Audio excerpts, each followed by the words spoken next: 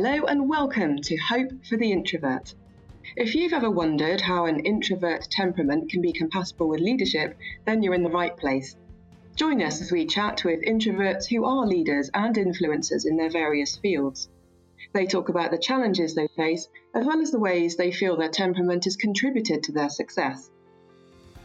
Our host is Ben Welk, an introverted leader himself, working as a program manager in the Information Security Office at the Rochester Institute of Technology. He's also leader of the Society for Technical Communication and a member of the EDUCAUSE Higher Education Information Security Council Awareness and Training Working Group. You can contact Ben at ben@hopefortheintrovert.com or on Twitter @hopeintrovert. Support Hope for the Introvert on Patreon. You can find us at patreon.com/hopefortheintrovert. Joining us today is Melanie Seibert. Melanie is the Senior Content Strategist at WillowTree. She's taught content strategy at General Assembly and helped create digital experiences for Razorfish, Rackspace, and cPanel.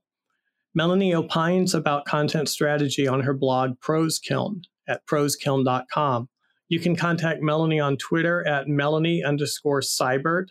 I encourage our listeners to visit hopefortheintrovert.com, where you'll find complete show notes, including a transcript of today's conversation.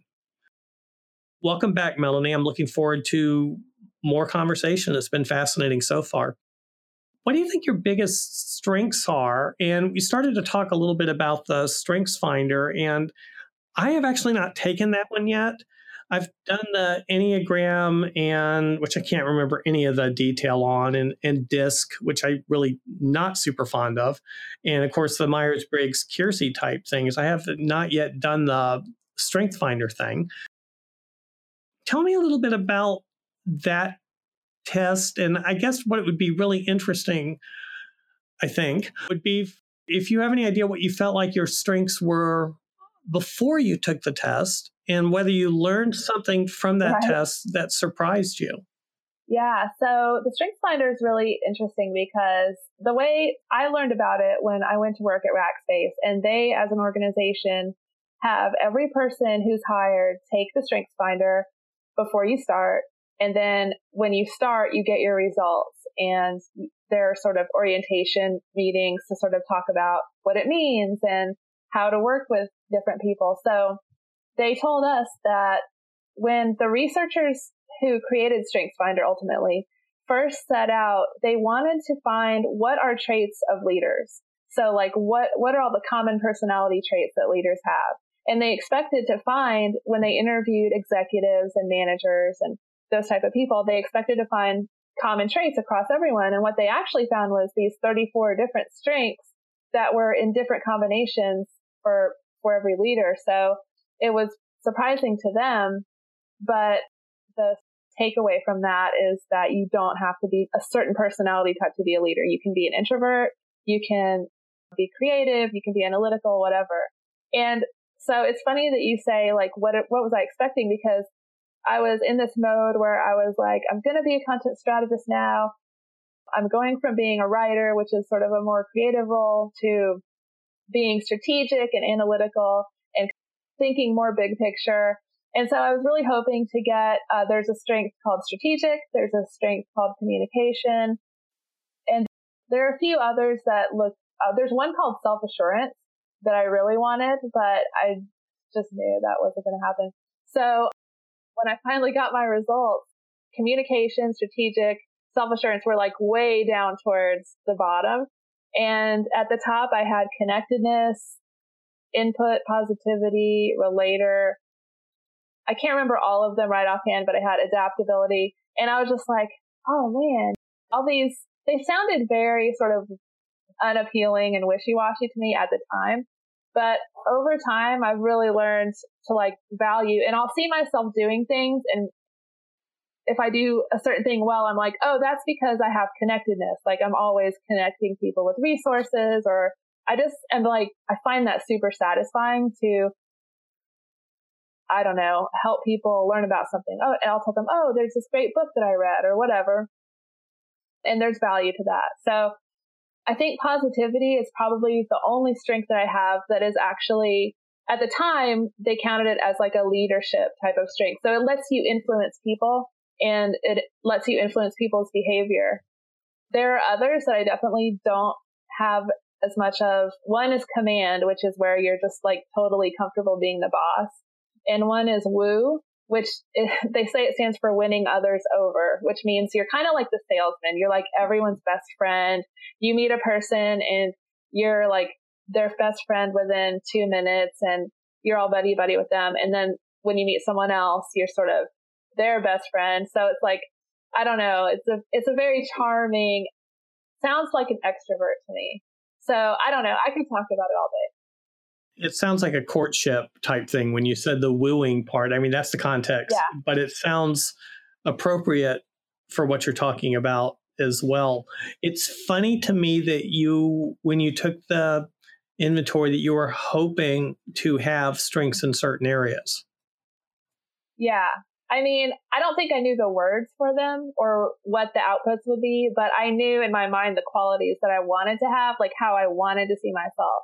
And it was an adjustment to accepting the strengths that I actually do have and seeing how I can actually use those instead of trying to be someone I'm not, basically. Like, I'm never going to be my boss had self-assurance and I was so jealous because I was like, I want to be able to just walk into a meeting and lead the meeting and feel totally comfortable doing that and just assume that people are going to accept my ideas because I have the best ideas and that type of thing. And I'm just never going to be comfortable doing that. I'm always going to be a little bit more reserved, a little bit more like tentative, like I think this is the best course of action, but I'm always open to feedback, or if other people have other ideas, let's hear them, that type of thing. So it was definitely a process.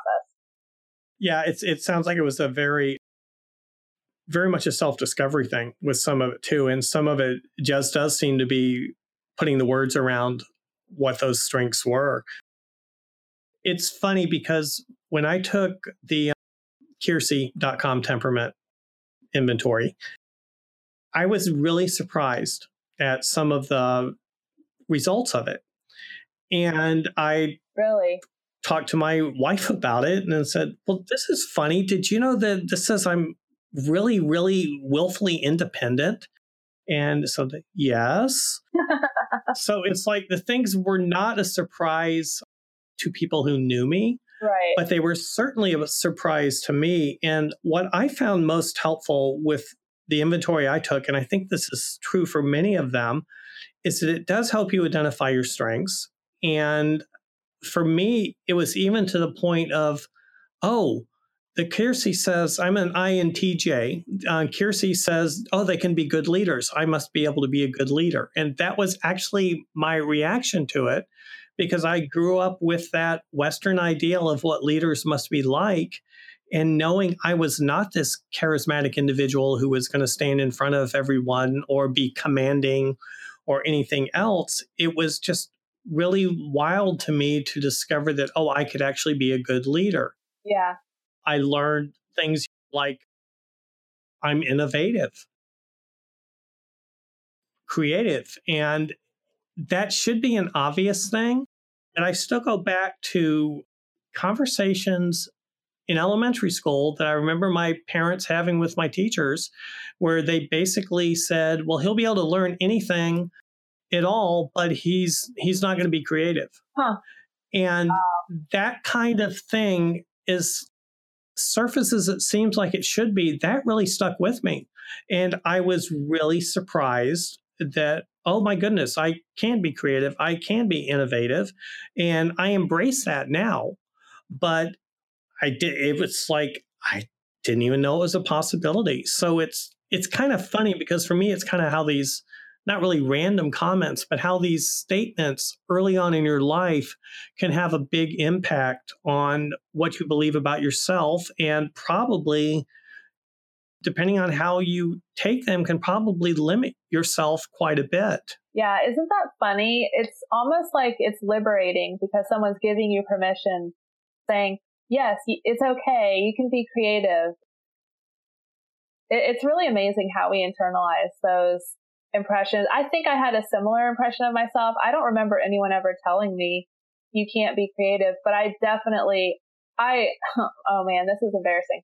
I walked into a job interview for a copywriting job when I was in my early 20s, and the hiring manager said, "Well, are you creative?" And I said, "No," because I really didn't think of myself as creative. But later I was just like, well, first of all, that was a really dumb thing to say in a job interview. You don't ever say that.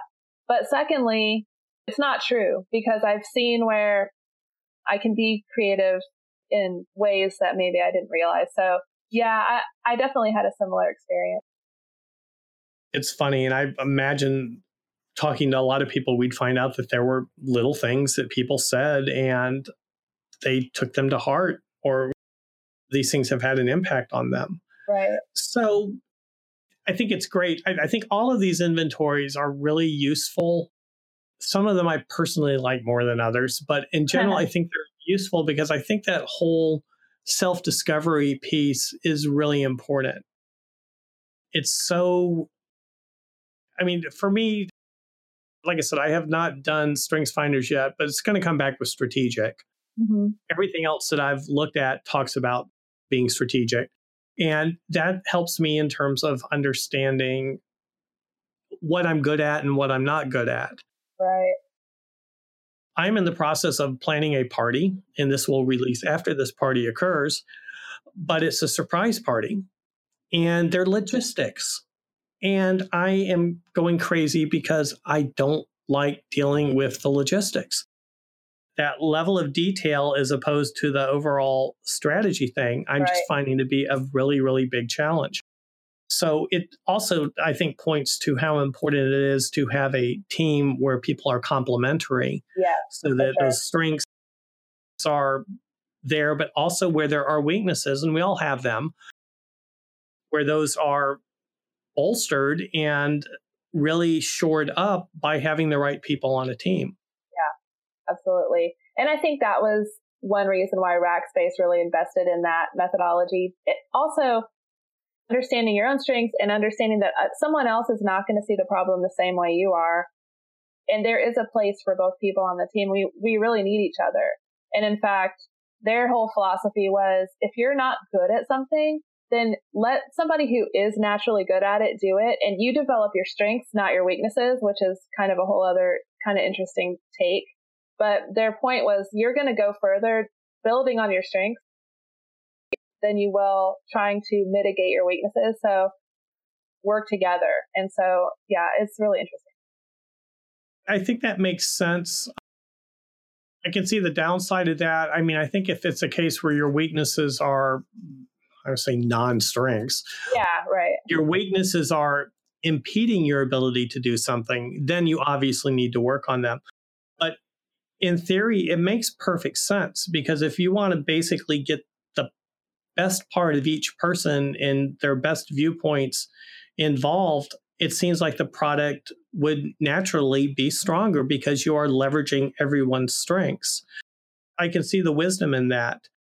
It's an interesting discussion. Yeah. You had mentioned that in a previous job that the leadership thing didn't really pan out because they're looking for a specific type of leader, more of a command and control type situation. And I know when I don't like being on either side of that, I cannot stand being micromanaged. And I probably, if anything, don't necessarily provide as much management input with people who are doing things for me as I need to, because I'm very much, well, I'm happy with whatever way you do it, and I expect you to use your strengths, whatever you're doing. But I can see how that's been a bit of a challenge at times as well. We started to talk a little bit about what it's like being an introvert in the workplace, and maybe not in well, you're in a senior content strategist role, so it is a leader role in a way, or very much a leader role. How about in general in life? Do you find that being an introvert impacts how you act in other situations or social situations? Yeah. So it's really interesting that you sent me the link to the Keirsey personality inventory. I'm not sure if I'm calling it the right thing, but my profile there is the counselor. So I'm the person who, it doesn't matter if it's at work or at church or at home, people are always coming to me with their problems. I had a relative texting me last night with a parenting question. And I'm not sure why that is, but it has something to do. I'm really comfortable listening to people, and I'm very nosy. So I want to know everyone's business, and I want to know all about their problems. And I really want to know what they're really thinking. Like, what is really going on with this person under the surface? And for some reason, I'm just fascinated. So it's not an altruistic thing necessarily. It's kind of a selfish thing. I'm just like really fascinated with people's stories and how people work on the inside. So yeah, that definitely does come out in my sort of daily life. Like, people will open up and tell me things. And it turns out that if you listen to people, you'll be surprised at the things that they will tell you. I'm always sort of asking for information and expecting people to say, well, no, I don't want to talk about that, or that's too personal. And it is really unusual for a person to say that. People will tell you a lot. I think a lot of people just really want to be listened to. So I do find that. Well, especially if they think they can trust you and that you will give them good input and obviously not take the information and use it for whatever purposes. It's funny because I look at our initial guest list on the podcast, and you are the fourth or fifth INFJ that I've had on the podcast. And in some ways it makes sense, but if you look at the Keirsey temperament sorter or the Myers-Briggs statistics around it, INFJ is the most rare temperament type. Really?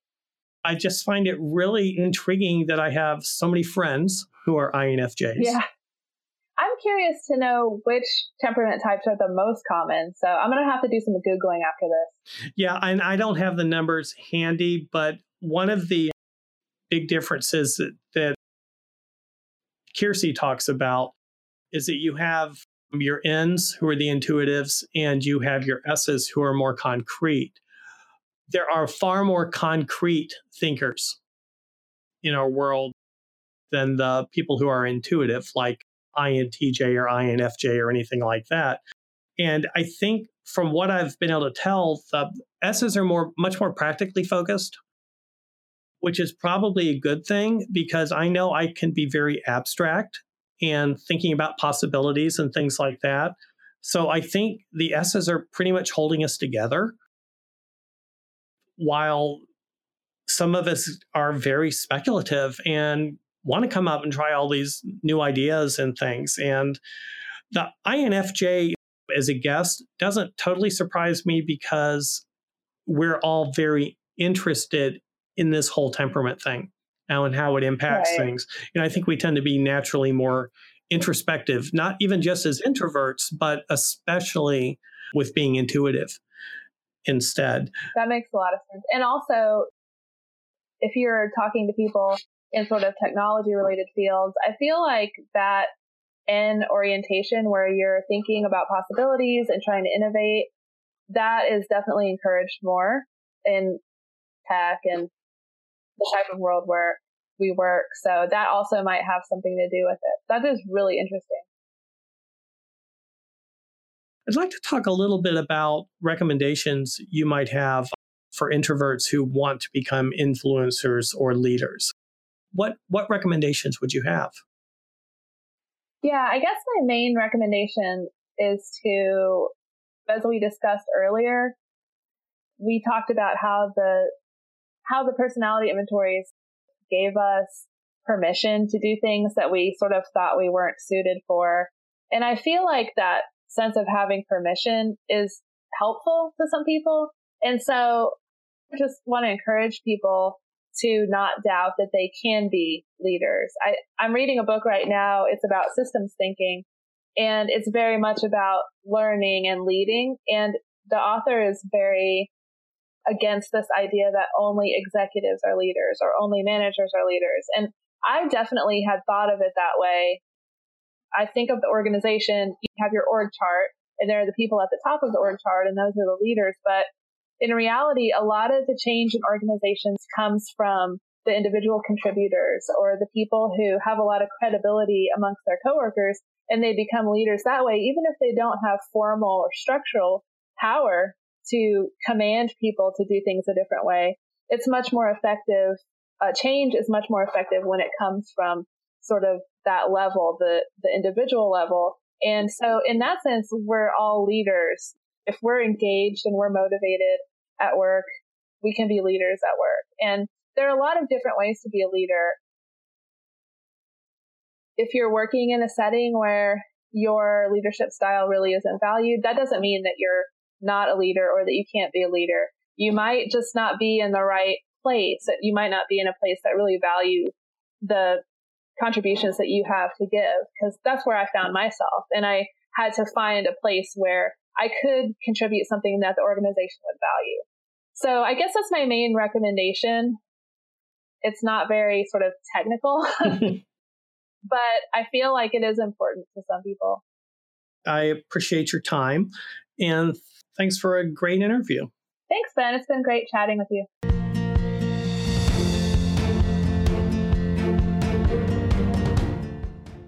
Thank you for joining us today on Hope for the Introvert. We hope you feel inspired and encouraged by today's discussion.